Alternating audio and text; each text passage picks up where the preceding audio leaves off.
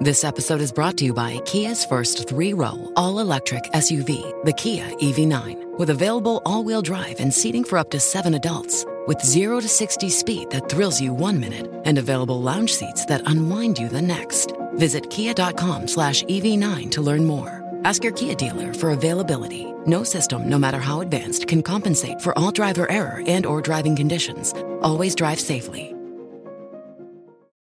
Right now, we're going to talk about one aspect of the budget that I was interested in yesterday, and that's defense spending. And we did see an increase in defense spending, but to be fair, it's modest. It's not, the benchmark for a lot of people is the 2% of GDP. That's the NATO obligation.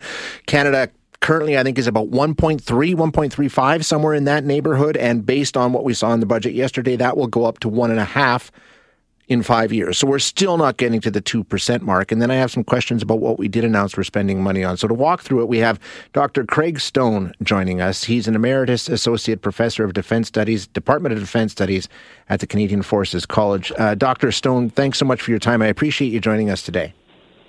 Well, thanks for having me. Just your reaction. I mean, we are seeing an $8 billion increase over 5 years, mind you, and it still won't bring us close to the 2%, 1.5%. Did we do enough yesterday? Were you looking for more? So I don't know that I was looking for more so much as I was looking for a bit more detail on what they're actually going to spend that money on. When you look at the actual budget data, it's got the $7.2 billion in their sort of column on reinforcing national defense. For D&D proper, It's got $6.1 billion plus another $1.4 billion later, but not a lot of detail on what they're going to spend that money on. And in fact, the government probably has spent more money on defense in the previous 2 years in terms of over and above what was announced in the defense policy than is actually in this budget, despite this notion that everyone has that because of the changing security environment with Russia invading Ukraine, et cetera, that there should have been more. Is there a difference? Sorry, Doctor, I'm just wondering, is there a difference? Like when we talk about, we're increasing defense spending, well, some of the money that was being lumped in with this increasing in defense spending goes to revamping the culture of the Canadian Armed Forces. Now, I'm not saying that's not important, but to me, that's a different discussion than when we're talking about the forces, and especially in light of what's happening in Ukraine, is it fair to make a distinction between that kind of spending and weapons and troops and equipment? So it is, and when you look at the budget detail, there is money as part of that $8 billion number that the government's putting out there for changing the culture. There's actually a section in the budget that talks about supporting Ukraine in terms of what they're going to do. So some of that is supporting the mission we already have there, but some of that is essentially just going to be flow-through money of $500 million for us to go out and buy equipment that we're then going to send to the Ukraine. So yes, it's going to be money that's going to defense, but it's actually not going to add to the Canadian capability because it's just going to support the Ukraine. And that's kind of laid out in the budget document, but you kind of need to have an idea of how the government presents this in the documents and know what it means, because you actually have to have some clarity and be able to talk to someone to understand what all this really means. Yeah, and I think the key word there is capability. I think that's the word I was struggling to try and find, and I'm glad you did, because that's what it's about, is increasing the capability of the Canadian Forces. To me, anyway, and do you think, what would you have liked to have seen yesterday in that regard? So I would have liked to have seen a bit of clarity on some things that they've been talking about.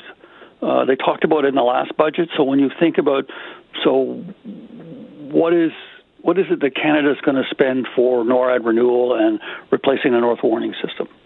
Yeah. So they introduced that issue last year in Budget 2021 with some money to start looking at that issue. It's been a year. There's been work done, but there's kind of no detail on whether any of this money that's allocated in this year's budget is going to go for that or not.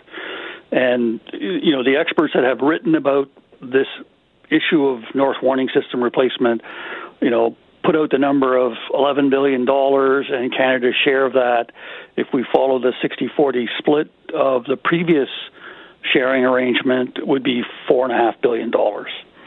Now, there's no more accuracy to that, then that's kind of what the experts are looking at for what it was going to cost. There's been no agreement on what it's going to cost yet, and there's been no agreement with the U.S. that they're actually going to pay 60% of it, because that's what's up for negotiation. Okay, gotcha. But it's that kind of detail that talks about specifically what are they going to spend money on, as opposed to we're just adding money to be looked at.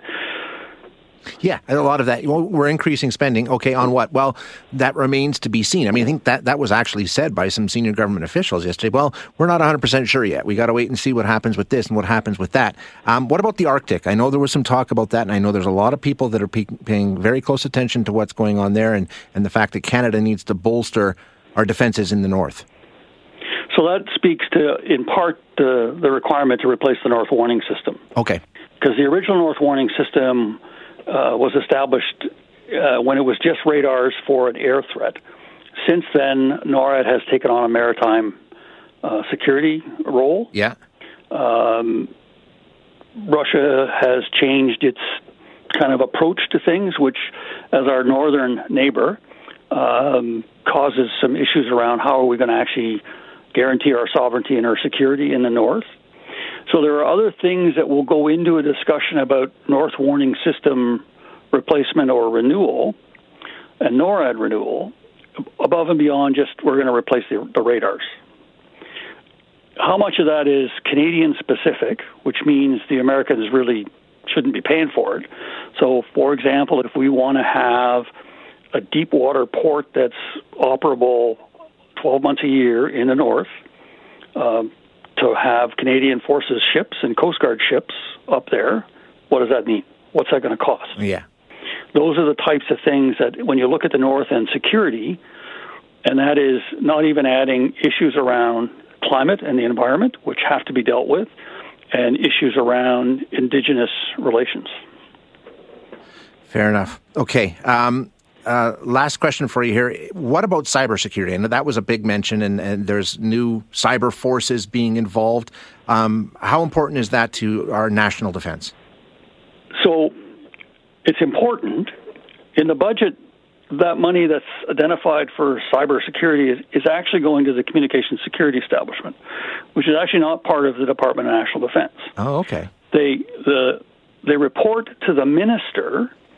So in the government's accounting structure, they report to the minister, and their spending is in the public accounts under national defense, but they aren't part of national defense. So that money, although it's going to security, it's not going to the Department of National Defense. Interesting. So that's a little, okay. Which is not to say that at the end of the day, when they decide how they're going to do this, CSE is not the only department in government that has concerns about cybersecurity, but they're probably the lead agency for it. Gotcha. Makes sense. Doc, thanks so much for your time. I appreciate you joining us today.